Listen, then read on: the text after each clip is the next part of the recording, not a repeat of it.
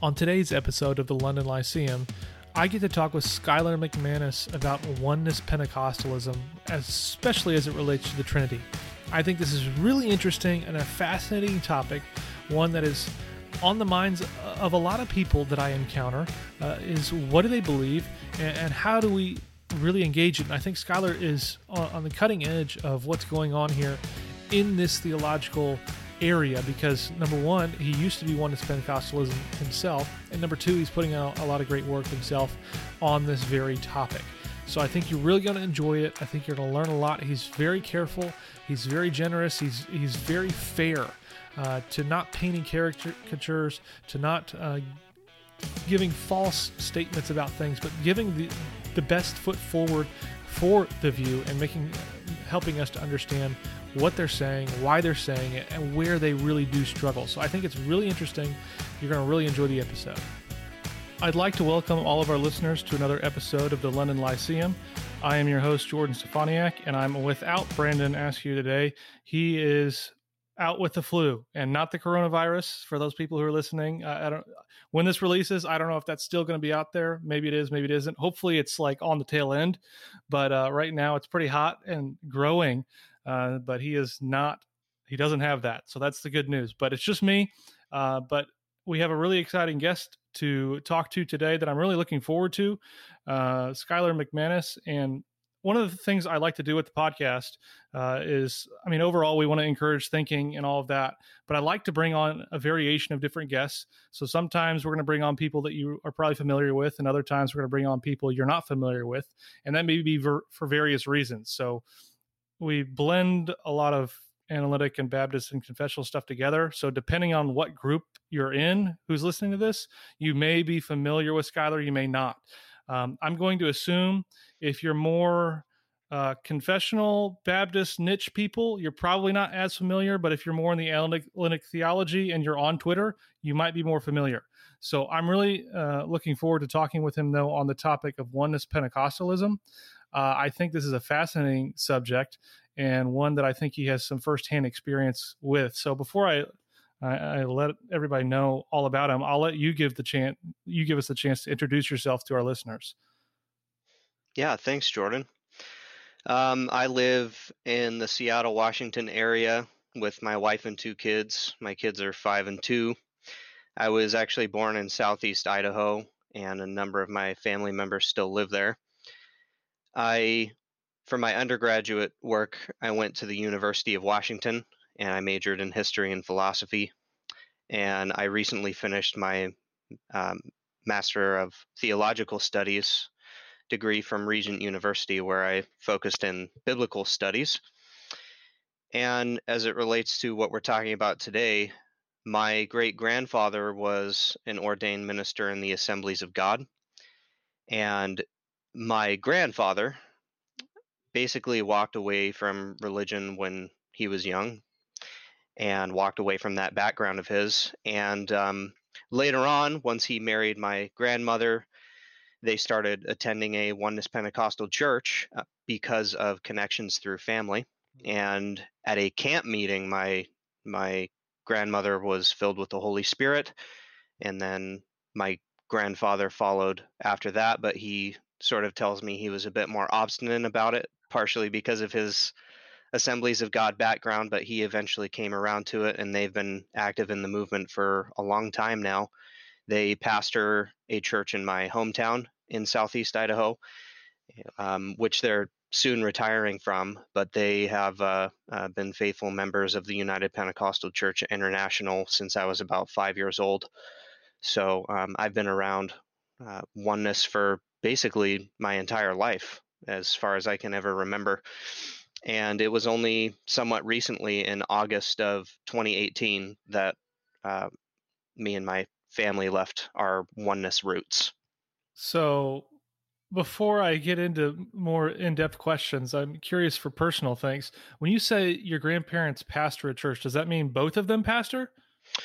No, it's actually I think a common way of speaking. My grandfather's the pastor, Okay, but she's the pastor's wife, so it's just kind of a way of speaking, I suppose, that they both, run the church or pastor the church. Okay.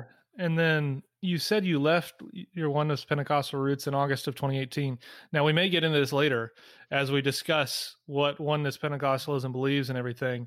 But was there a particular reason that you decided, what is it, like a year and a half, 2 years ish ago to leave? It's kind of hard to nail anything down, but for a number of years, and actually basically since my undergraduate studies, partially because I started to get into analytic theology and philosophy and started reading, more about the Trinity and that sort of thing. Um, I basically became agnostic on the issue since basically undergrad. And I went straight into it from high school. So, I mean, basically from about 20 years old or what have you. And it sort of just reached a point to where, I mean, my wife and I were both active in music ministry and that sort of thing, and have always sort of kind of plugged ourselves in wherever we could.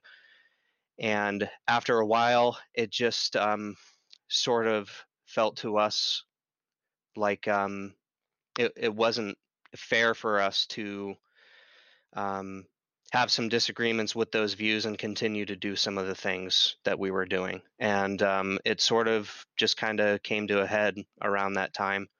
Okay. So nothing in particular. We didn't get offended or nobody drove us out or anything like that. Yeah. But yeah. Okay.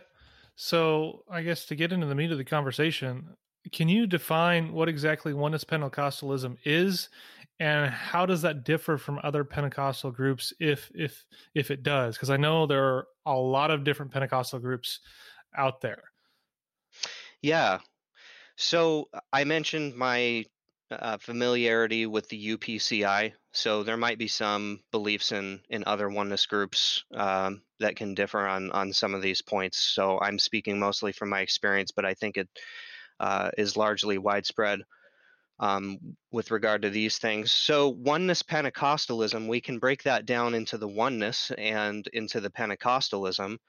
And oneness refers to their theology proper, or their view of God himself, which is essentially non-Trinitarian. We'll talk more about that later on. But that's one way that oneness differs from other Pentecostals, like the Assemblies of God. And the term Pentecostalism pretty broadly refers to a group of individuals that believe in the baptism of the Holy Spirit, the evidence for which is speaking in other tongues. And that specifically has its connection with those early restorationist revivals that began around the turn of the 20th century. There's more there that we can't really get into, but that's kind of how you'd broadly define Pentecostalism. But what makes oneness differ even in that regard of baptism in the Holy Spirit and speaking in other tongues is that they largely believe that it is a necessary condition for salvation. Now, they also hold broadly that baptism itself, by immersion in water, is also a necessary condition for salvation. And as a part of their history, and really where a lot of this came about, is its connection to being baptized in the name of Jesus only. So, not in the name of the Father and of the Son and of the Holy Spirit. And generally, they will deny, even though baptism is a necessary condition for salvation, that it's baptismal regeneration. I'm not totally sure. I'm convinced of that, to be honest, but that's at least the claim that they make. One other thing quickly, and I'm not too familiar with other Pentecostal groups on this score, but there's a really strong emphasis in the oneness movement on personal holiness, particularly with regard to the way men and women dress and look. They maintain a very strong distinction between men and women that they believe is biblical, and in a lot of ways what they say is biblical there. But to be more specific, they've sort of had the terminology is sort of dress standards or holiness standards. Growing up for me, it was, and some of these things have changed over time, but for me, it was basically everybody should wear long sleeves. You don't want to accentuate your features or anything like that as a man or a woman. Men should have, short hair. And again, when I was growing up, which is not emphasized so much anymore today, men shouldn't have beards. Women wear skirts and dresses and don't wear pants, but solely men do. So that's one regard where they might differ with other Pentecostal groups, but that was my experience growing up. I do want to add in that regard, since I've brought it up, that to a lot of Western evangelicals, that might sound like a sort of empty legalism or something. But I think a lot of them come to embrace those willingly and joyfully through Bible study and through prayer. So I don't want to, give the impression that it is something that everybody's forced to do or anything like that. Sure, that makes sense. And you mentioned, I think earlier on, about camp meeting. Now, that is, at least I know my mother-in-law grew up in the Wesleyan tradition. Her father was a Wesleyan pastor, and they had a very specific term. It was always camp meeting. And I had never heard that terminology until I think I started dating my wife. And you're using that terminology as well. So I'm assuming that that's a technical term for you guys too. Yeah, sort of. And I think it's sort of it goes back to those old tent revivals and that sort of thing that happen. I mean, a lot of these are really just like conferences, or what other people would call conferences. But yeah, I mean, it's probably just a way of speaking a lot of times that has sort of retained itself. But even growing up, like some of these places you go to for the camp meetings would sort of be out in the middle of nowhere, so. Fair enough. Yeah. So I guess, there's a lot of interesting cultural and, I guess, overall just theological stuff that we could talk about when it comes to what you've kind of gone over. I mean, I think it's really interesting to think about baptism of the Holy Spirit and speaking in tongues and those other things. But the one thing I'm really interested in, I think, for this particular episode is thinking about their view of the Trinity, which you mentioned is part of the catalyst for you guys, I guess, ultimately exiting. So what would you say is the oneness view of the Trinity? Is there a single view, and is there a way that they explain it typically? Well, I think that there is a sort of standard way that they do explain the references to God as Father, Son, and Holy Spirit in Scripture. That sort of explanation is what I've sort of come to call a standard oneness view.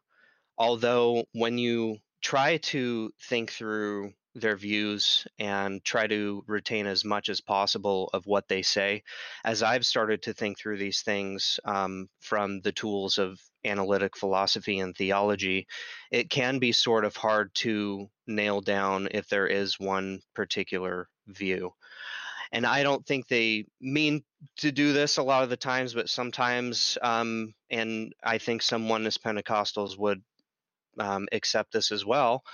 Sometimes they can sound Nestorian or think that there are two persons in the incarnation. There are other times where they can sound Eutychian, or there's only one sort of mixed nature there. And so their ways of speaking can be multiple, and it can be sort of hard to parse out. And that's sort of what I've tried to do a little bit in my work, and what I've been trying to apply, analytic theology to their views. So I know you mentioned your own work, and I want to just give a plug for your stuff. So I don't know a lot of people, if there's anybody out there, and maybe that's part of the reason you want to do it, is who else is doing analytic theology applied to this particular area? I don't know of anybody else, and I found your stuff really stimulating and really interesting. So I know you've got a thesis that you just finished at Regent. We'll talk about that in a little bit. I know you have an article in Theologica, which we'll talk about as well. And I'll have these in the show notes for our listeners who want to check them out. I highly recommend you grab them, read them, because I know a lot of us come in contact with different various groups. And I think this is helpful to understand what people are actually thinking and what they're trying to claim. And a lot of stuff that you're doing is really interesting. So let's let's start, I guess, with before we talk about potential problems of the view, what makes oneness Pentecostalism about the Trinity attractive? What are the reasons that someone would say, I want to believe this understanding of who God is? Yeah, this is a really good question to start with because it'll help us sort of appreciate. I mean, I want to appreciate my background. I also want to, be respectful to those views, and it helps us to think more dispassionately about this, I think. And I can sort of think of three reasons why their view might be attractive. The first is that it clearly safeguards the exclusive monotheism of the Bible. And I think that this is something that even Trinitarians looking at it can agree with. And part of the reason I say that from looking at the literature and analytic theology is that there's even discussions among Trinitarians themselves about which models of the Trinity really safeguard that exclusive monotheism. And I mean, in particular, I'm thinking of Brian Leftow's work on so-called Latin Trinity, or he also calls antisocial Trinitarianism. So I think that's one thing. Another is that they seek to derive all of their doctrines, including their view of God, strictly from the Bible. They do inherit sola scriptura from Protestantism. They would be, I think, considered a part of Protestantism, and in particular, a restorationist, kind of stream of that, and that can make it look attractive to Protestants as well. The third reason is, and maybe, I mean, you can tell me if I'm sort of hitting on something here, but I think that their doctrine of God really does drive the rest of their theological system. And I think that that's not always obviously the case in, Western evangelical theology. And once you have something like that, that drives your view of baptism, that drives your view of, how you live your life in the way that they, try to live and preach and practice, that can look really attractive too. And that can sound really great to people who don't think that that's really going on in their own context. So those are a couple of things that I would say there. That's good. And you mentioned Brian Leftow's version of the Latin Trinitarianism, and I can't remember it. You sent me a bunch of awesome notes that I was able to go through, and his view is so weird. And to me, it seems like it would be right for the picking of oneness. And now that I think about it, I've been reading your thesis, and that's part of what you do. So I guess that's a good segue. So in your master's thesis, you take Revelation 3:21, and you kind of apply this to oneness Pentecostalism and oneness theology, and thinking about how this impacts that. So maybe we can just set a ground level foundation. What does this verse contribute to the discussion of oneness theology? Is it helping it? Is it hurting it? Is it opening new pathways for how they might engage with theology and defining the Trinity? Yeah, I think it's some of all of those things. And so let me just sort of read out the verse here. It says, "To the one who conquers, I will grant the right to sit with me on my throne, just as I also conquered and sat down with my Father on his throne." And this is the risen and exalted Christ speaking in one of the 7 letters in Revelation. And what I noticed reading this verse, which I sort of just stumbled upon in a Greek exegesis class I was doing at Regent, is we find a comparison between the one who conquers and Jesus on the one hand, and Jesus and the Father on the other hand. Namely, the conqueror is promised a seat on Christ's throne, just as, and in the Greek that's a comparative particle, Christ was also granted a seat on the Father's throne. Now, it just seems at face value that this text is problematic for oneness because the comparison doesn't seem to hold if Jesus and the Father aren't really two numerically distinct subjects, Mm-hmm. is the way that I would put it. And that this is the case, I think I can cite two reasons for that I think even a oneness person should agree with.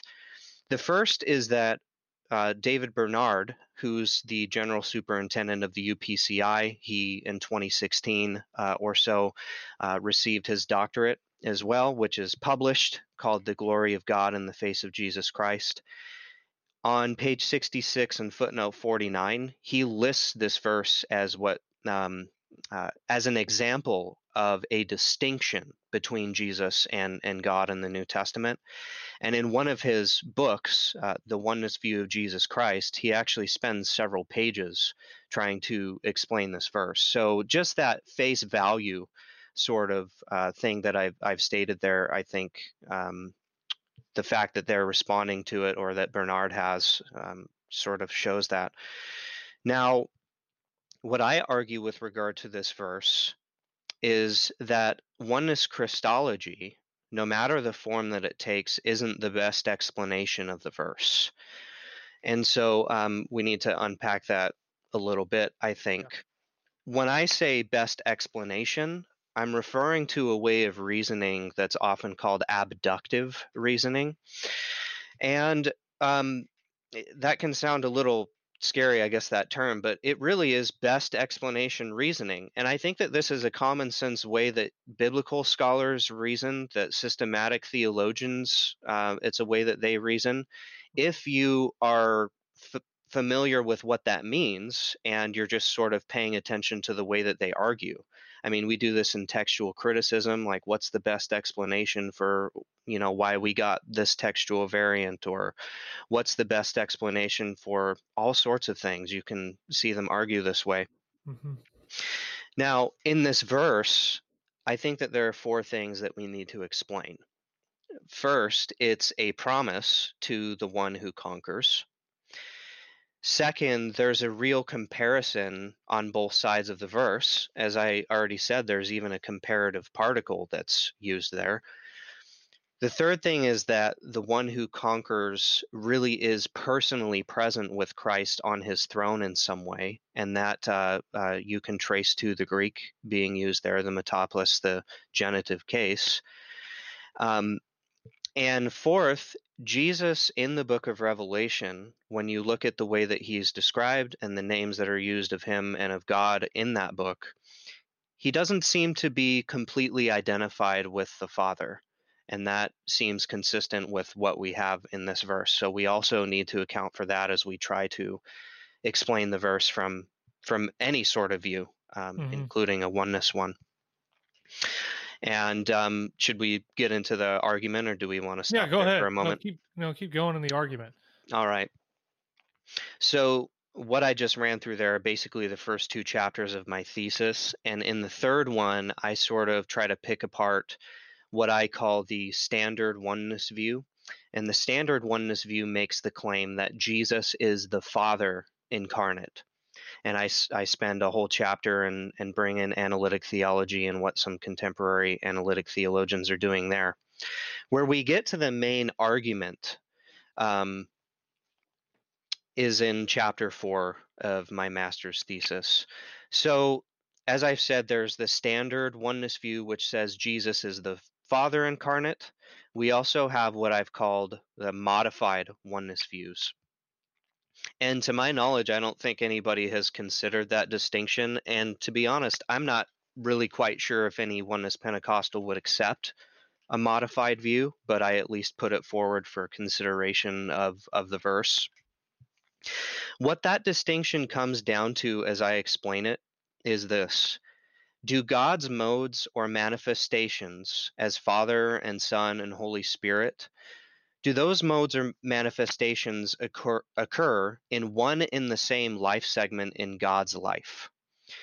Or in other words, are Father and Son overlapping manifestations somehow to God himself? If you say yes, that's the standard oneness view, and you can say Jesus is the Father incarnate. If you say no, you get what I call the modified oneness view, where you say Jesus is God, the one God incarnate, but he is not the Father incarnate. So that sounds a little bit weird, and I'll explain that a little bit more.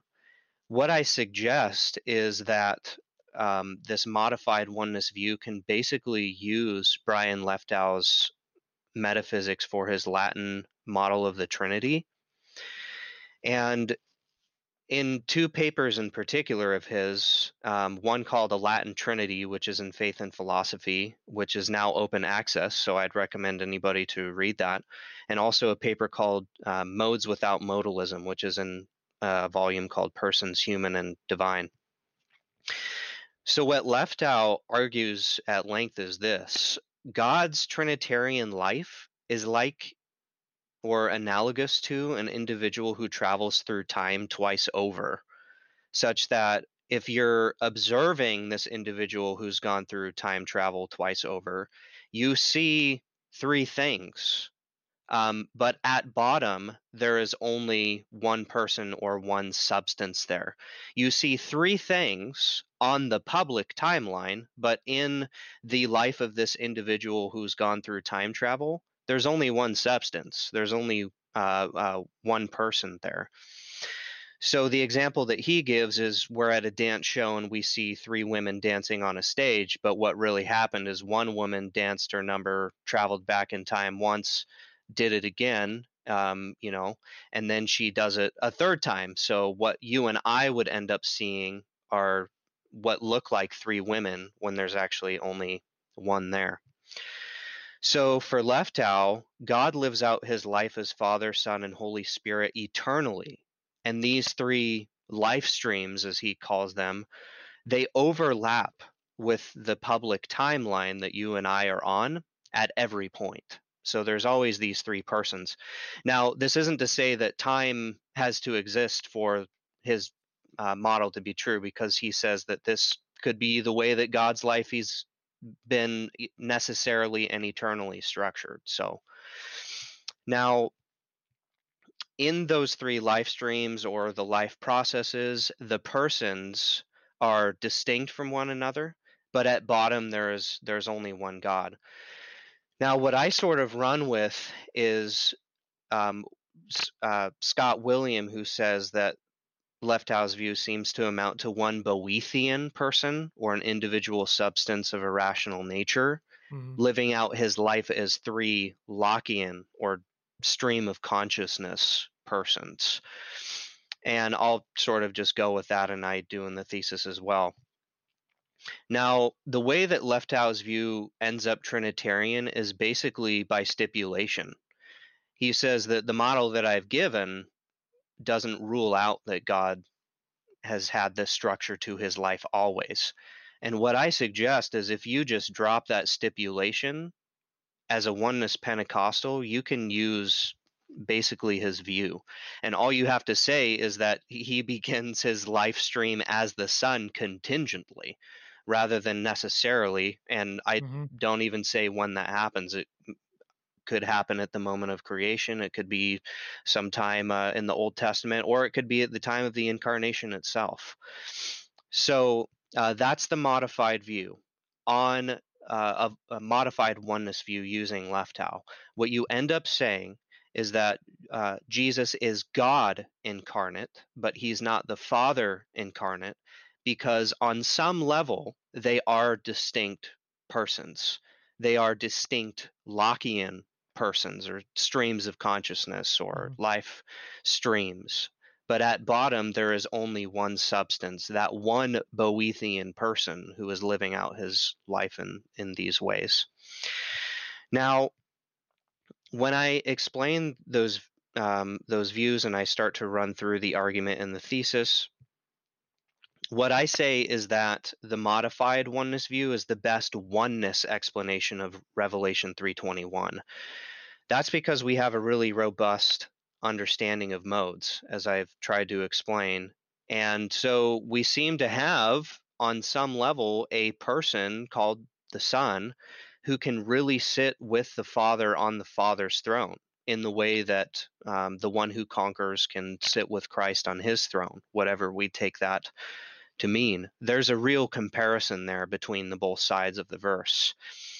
But ultimately, and listeners will want to check this out as well, what you find in William Hasker's responses to Leftow on Leftow's view, what this ultimately amounts to, though, is that Jesus is sitting with himself on his own throne. And that's just a feature of the view. That's not like a polemic way of putting it. And in fact, Hasker doesn't say that Leftow is heretical for saying that, by the way. He's explicit that he's not saying that. So what I then argue is that there are two explanations of the verse that meet all of the explanatory criteria that I lay out in chapter 1 of the thesis, and they don't have the same drawbacks, and in fact just seem to explain the verse much more straightforwardly. One of those is what I call the strong monarchy view of the Trinity, and there I'm referring to a sort of view that Bo Branson has explained. And the second is a Socinian or so-called biblical Unitarian view. And I give both of those because I don't want this to be like a Trinity versus oneness thesis or something. Yeah. All I'm trying to do is make the modest claim that if you take some other view where Jesus and the Father just aren't numerically one and the same subject, and you also don't have some of those other claims in the modified oneness view, they just straightforwardly have a better explanation of the verse and don't have the same drawbacks. So that's essentially what I argue in the thesis, and we can go over any more of that if we want to. Yeah. So, I mean, when I was reading it, I was immediately struck, and I thought, I think you're right. Using Leftow makes a lot of sense here. And I know Brian Leftow is way smarter than me. So I'm sure if I asked him and told him I have no idea how this makes sense, not only are my intuitions stretched to think that you could time travel in that type of way. I mean, number one, you have to buy into time travel. And number two, you have to buy into those specific metaphysics of time travel. And then it's still weird to me. But it makes sense to be able to appropriate something like this for a oneness view. I think it fits quite nicely. And the way you kind of explained it, I think that makes sense. And I guess you mentioned what's the guy's name? Where is it? Who did the PhD dissertation? The Bernard. oneness, yeah, David Yes. Bernard. Yeah. So you said he gives like several pages devoted to this verse. Correct. I mean, how does he ultimately navigate it? Does he just say, well, that's just a difficult verse, we don't really know how to explain it? Or I didn't plan on making another plug here, but I recently responded to his view on my website in a blog post, and he largely wants to say that the verse and its concepts are symbolic. Okay. And what I also want to argue there is even if we take a lot of the symbolism, we run into the same problems. So, for example, in Revelation 4 and 5, you've got the one who sits on the throne, you've got the slain lamb in the middle of the throne, and the lamb ends up taking a scroll from the right hand of the one who sits on the throne. Mm-hmm. And in order to avoid, those two subjects being numerically distinct, Bernard says that, in relation to all of this, that it's symbolic. And one issue there still is that even if it's symbolic, you wouldn't really expect Jesus and the Father still to be depicted that way. Yeah. So I think and that's largely the way that he wants to go with that verse and those other two chapters. But that's essentially what he does. There's more going on there, but I do have a blog post on that. Okay. And I guess the other key question I wanted to ask when it comes to oneness Pentecostalism, and you so happen to have an article on this, so it works out quite nicely, is the problem of Jesus's prayers. And I've always thought, I mean, this is a pretty big one that I've seen at least out there, where you have Jesus praying in the Garden of Gethsemane to his Father. And even in my discussions with Oneness Pentecostals, this has been like the verse for me that I'm like, I do not know how you make sense of this. And in your paper, you utilize Tom Morris's, what is it, The Logic of God Incarnate. And I guess somewhere in there, he talks about something. I'll let you kind of, I guess, walk through exactly what he's saying and how you appropriate it. But is this problem solvable? And I guess what is Morris's view and how might it help? Yeah, so I mean, that is a place that a lot of people will turn in responding to Oneness Pentecostals, and the response that Oneness Pentecostals want to give, because they believe in the incarnation, is ultimately that this is explainable by means of Christ's two natures. And I will say, by the way, that they are friendly and in fact, say that they largely accept the definition of Chalcedon. So I don't want to attribute any views that would not be commensurate with that. So when it comes to Tom Morris's book, he is trying to show that it makes sense and it's not a contradiction to say that Christ has two natures, and that certain things that we could say about him don't end up affirming a contradiction about Christ, that he's limited in knowledge and is omniscient and stuff like that. His view, he calls the two minds view in the logic of God incarnate. And what's really interesting is just near the end of that book, he makes a concession to modalists. And he says that his two minds view can be used to block the inference from the fact that Jesus is praying to the conclusion that Jesus and the Father must be numerically distinct. And that's kind of where a lot of people go. That's part of the conversation, sort of as you mentioned. People will turn to Jesus' prayers and say, you've got to have two numerically distinct subjects there. Jesus can't just be the Father if he's praying to him. And what I do in that paper in Theologica is I try to spell out a way that that could work on his view, but I think that it ultimately leads to some other common claims that Oneness Pentecostals make that I think they would have to give up. So, sort of the way that the argument goes, you don't have to use his entire view, Tom Morris's entire view. I think all that you really need is that there are two minds in Christ. He calls them ranges of consciousness, and that they are related in the proper way. They don't even have to be related in the way that Tom Morris says they are. In fact, Eleanor Stump argued in a review of the book that it was ultimately, that it was a contradiction, that you still end up with the same problems. And so they don't have to be related in the way that he says they do if you accept Stump's arguments. And really, all that I'm going for as well is using Morris's definition of a full accessible belief set, or the sort of beliefs that you have access to in your human mind, your human range of consciousness, an epistemic possibility. And epistemic possibility is distinguished from metaphysical possibility. For something to be epistemically possible, it's basically just as long as my beliefs don't rule something out, that's epistemically, or in my knowledge, that is a possible thing. So I just use that concept. Here's how I would simplify the argument in retrospect and in a discussion like this without running through that whole paper. I think that there are three conditions that oneness Christology typically wants to satisfy. The first is an identity condition, where Jesus and the Father are numerically one subject. There is an awareness condition, where Jesus is aware that he and the Father are numerically one subject. And the way that you get to that is actually the fact that some of the standard oneness proof texts, where Jesus says, if you've seen me, you've seen the Father. I and the Father are one. Those are two big texts in John that they will turn to.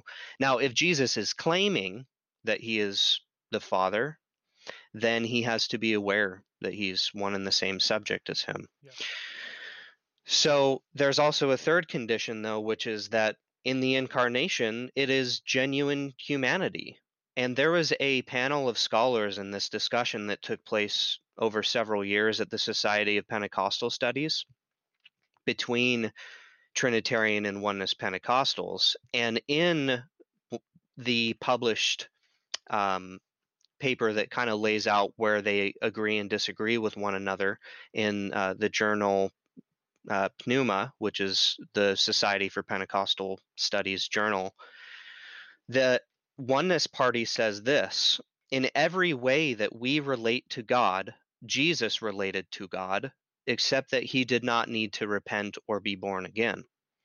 So I take that to mean that Jesus has genuine human experiences, just like you and I do. In the way that he relates to God, he has those same sorts of experiences. Now, the claim of that paper is that a standard oneness view, or a view that claims that Jesus is the Father incarnate, can't satisfy all three of those conditions at once. If you take the genuine humanity condition seriously, I argue Jesus simply can't be aware in his human range of consciousness or his human mind that he's numerically one subject with the Father. And I think what I'm drawing upon there seems pretty straightforward and hopefully hard to argue against. And it's just this, that when you and I pray, you know, Skylar prays and Jordan prays to God, we experience what it's like to pray to God as someone else because we have the belief that we're not God. And so what I'm saying there is that our beliefs about our fundamental identity or beliefs about who I am shape your conscious experience. And that's actually what Bain and Chalmers define as what's called phenomenal consciousness, or basically just the what it's like to experience certain things. But what I want to say is that if the oneness or standard oneness view holds to the awareness condition, Jesus knows that he's the Father, and so it seems like he doesn't have the same experience that you and I do when we pray, contrary to the genuine humanity condition. So just to give an example of why I think that's pretty clear that our beliefs about who we are affect our experiences is I have a credit card that has my name on it, and I believe that I am the individual to whom that account and to whom that name refers. And I spend that money all the time, and I don't feel guilt. And let's just sort of assume I'm a moral guy and I wouldn't spend the money if it's not mine. Right. I would feel guilty, assuming that, I'm a moral guy, if I didn't believe that I was Skylar and I'm using his credit card. So the belief that I have that I am numerically identical to Skylar McManus shapes the way that I have experiences in my everyday life. And that is analogous to and maps onto Jesus' prayers to the Father.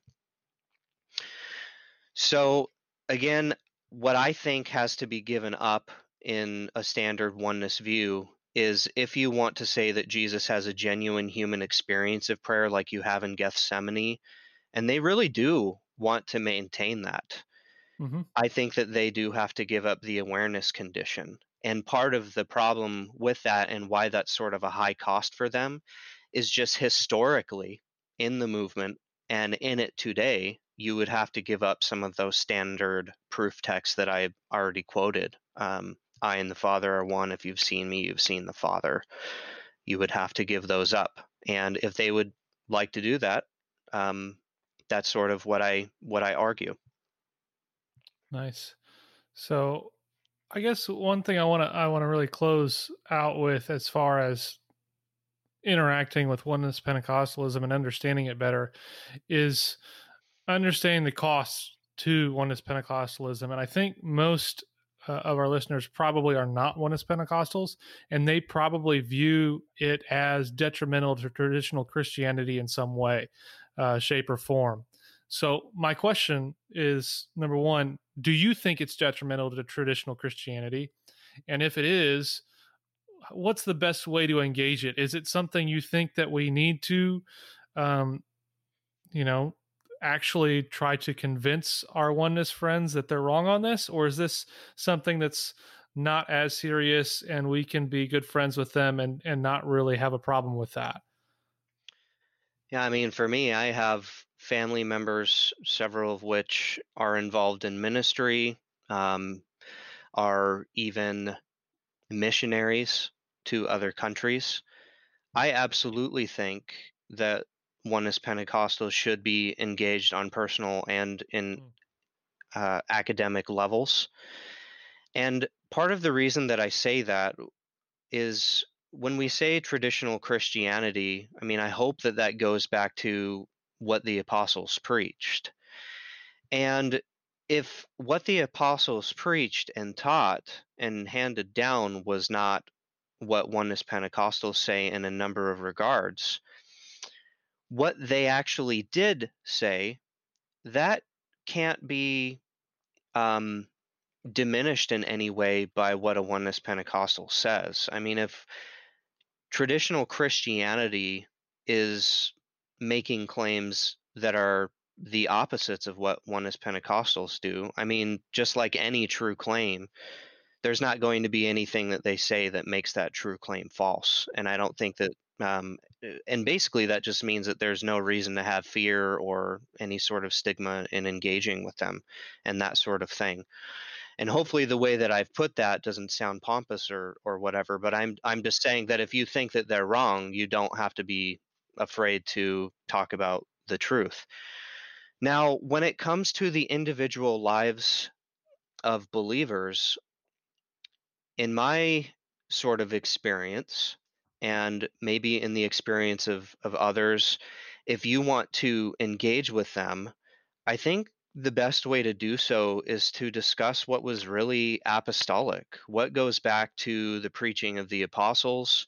And once we make those sorts of claims, how do those help us make sense of what happens in the following, several centuries? And I think that there's a couple ways that we can do that depending on what your view of these subjects are. One of them is the Eucharist. And I haven't spoken a lot about this, but having a real presence sort of view on the Eucharist, I think, is sort of problematic for Oneness Pentecostalism as it's currently practiced. If you believe in that sort of view, it's really hard. Um, it's really hard to see why Oneness Pentecostalism, broadly, in my experience, takes a memorialist or maybe at best a spiritual presence type view. So if you don't think that either of those views are correct, I think that we're right to discuss what the Bible teaches on that and Mm-hmm. if that makes sense of the following Christian centuries. And again, this is because Oneness Pentecostals say, and they actually use the term for themselves of being apostolic. Capital A apostolic or apostolic Pentecostals is another way they refer to themselves.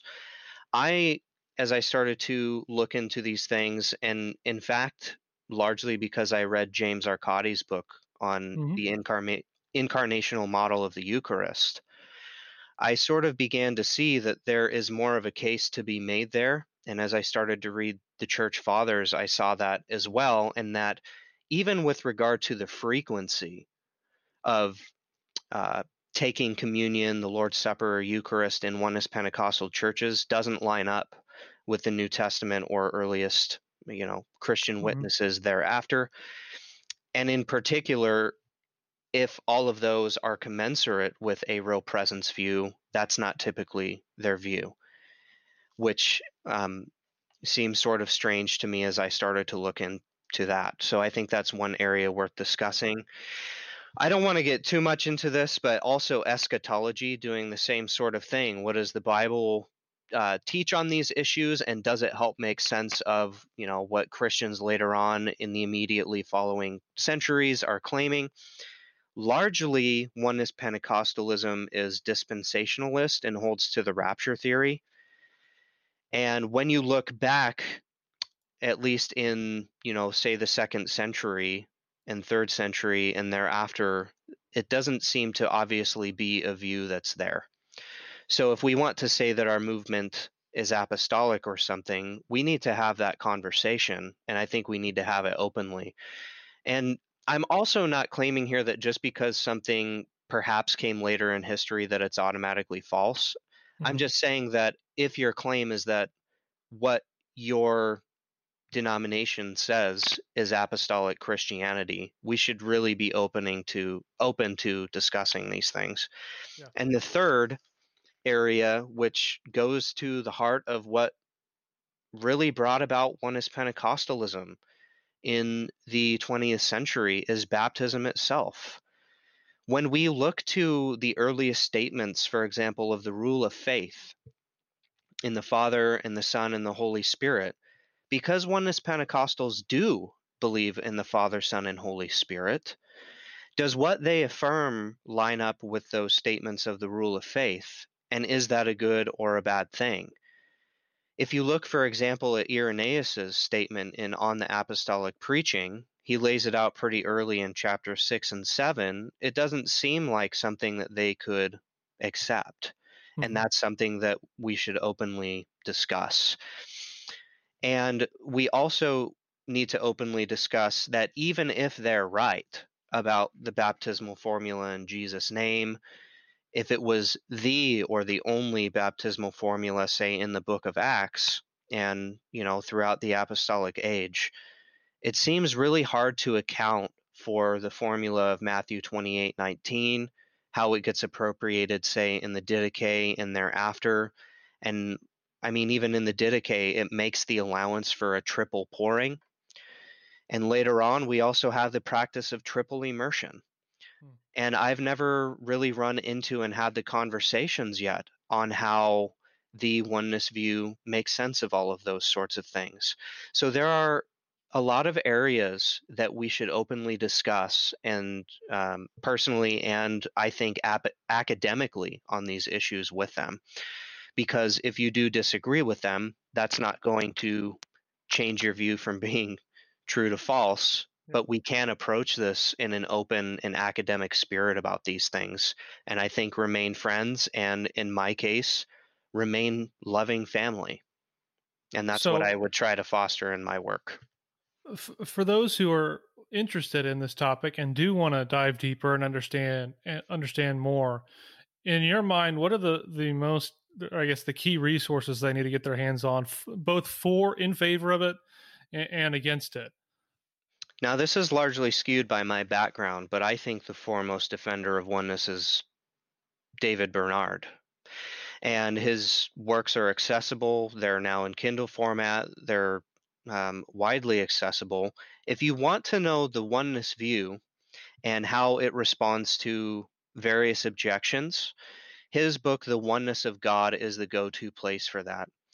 We have hardly talked about their view of salvation, but he Hmm. also has a book dedicated to that called The New Birth, which I would recommend to readers.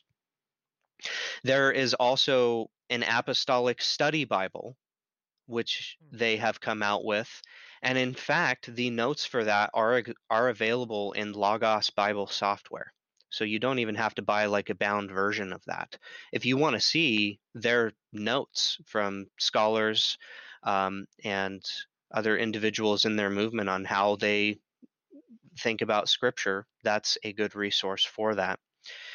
If you're looking for something on a scholarly level, I've mentioned David Bernard's The Glory of God in the Face of Jesus Christ. Hmm. And essentially, his uh, argument is that a sort of oneness view is the best explanation for why we get exalted language of Jesus in Paul. That is the gist of his thesis. And David Norris's book called I Am, a Oneness Pentecostal Theology. those are both worth digesting and going over and discussing if you're looking for something for the oneness view. If you want to see responses to oneness, Gregory Boyd's book from, I think, the early 90s is still probably the best popular level book. And it's pretty wide-ranging. It doesn't just address the view of God, but also their soteriology and other subjects as well. It's called Oneness, Pentecostalism, and the Trinity. It can be rather caustic at points, but I still think that it's probably the best place to go for a popular level treatment. Coming out pretty shortly, and I don't know when, but my friend Michael Burgos is coming out with a third edition of his book called Against Oneness Pentecostalism, and it's really an exegetical work examining, Christ's involvement in creation. He has a chapter on the angel of the Lord and that sort of stuff, and those are worth checking out. For the history of the movement, if you want a oneness perspective, you want to try to get Talmage French's book called Our God is One. And for a Trinitarian author, although his work has been said to be, I think, sympathetic to oneness and treats it very fairly, is David Reed's book called In Jesus' Name. And if you want to hear debates on oneness Pentecostalism, I have a page for that on my website. So that's a lot of resources, maybe more than listeners normally get on your show, but because this is so unfamiliar, those are some good places to start. Yeah, and I know you just mentioned your website. I'll link to that so that people can go there. You've got a lot of resources on there. You've got your stuff on there. So for people who are wanting to follow you, I'm assuming your website is the key place to go to keep up with new work that's being posted, right? Yeah. So it's just SkylarMcManus.com. I try to regularly blog, and I kind of just keep it as a resource page too. I mean, if there's stuff on the internet I can't find that I find I want all the time, like I make a page for it, Mm-hmm. So I'm just trying to blog and have other useful and cool stuff that you can find around the internet. And I'm not always talking about this subject either, but I hope to continue to do some other things. I hope to do some work in the metaphysics of baptism as it relates to oneness as well. And we'll just sort of see how it goes. Well, that's fantastic. And so I hope that you do keep doing these things, because I think it's really interesting, and I'm excited to see where all that takes you. So for our listeners who've been listening, I definitely want to make sure that you guys check this out. Obviously, his thesis, he's made it open access, so you don't even need to have a library subscription. You can Google it, find it, and download it yourself. And I know Theologica, I think, is open access too, so that one's out there as well, which is great stuff. So I want to issue a huge thank you for coming on the show and talking with us about this. Maybe we'll do one in the future on their view of salvation and walk through what that looks like, because I think that's also obviously a really interesting aspect. But again, thanks for taking the time with us. And for those who have been listening, you've been listening to the only analytic Baptist confessional podcast that exists. And hopefully more will be created as time goes on. But for now, we are your source for this exciting news. All right, we'll talk to you guys soon.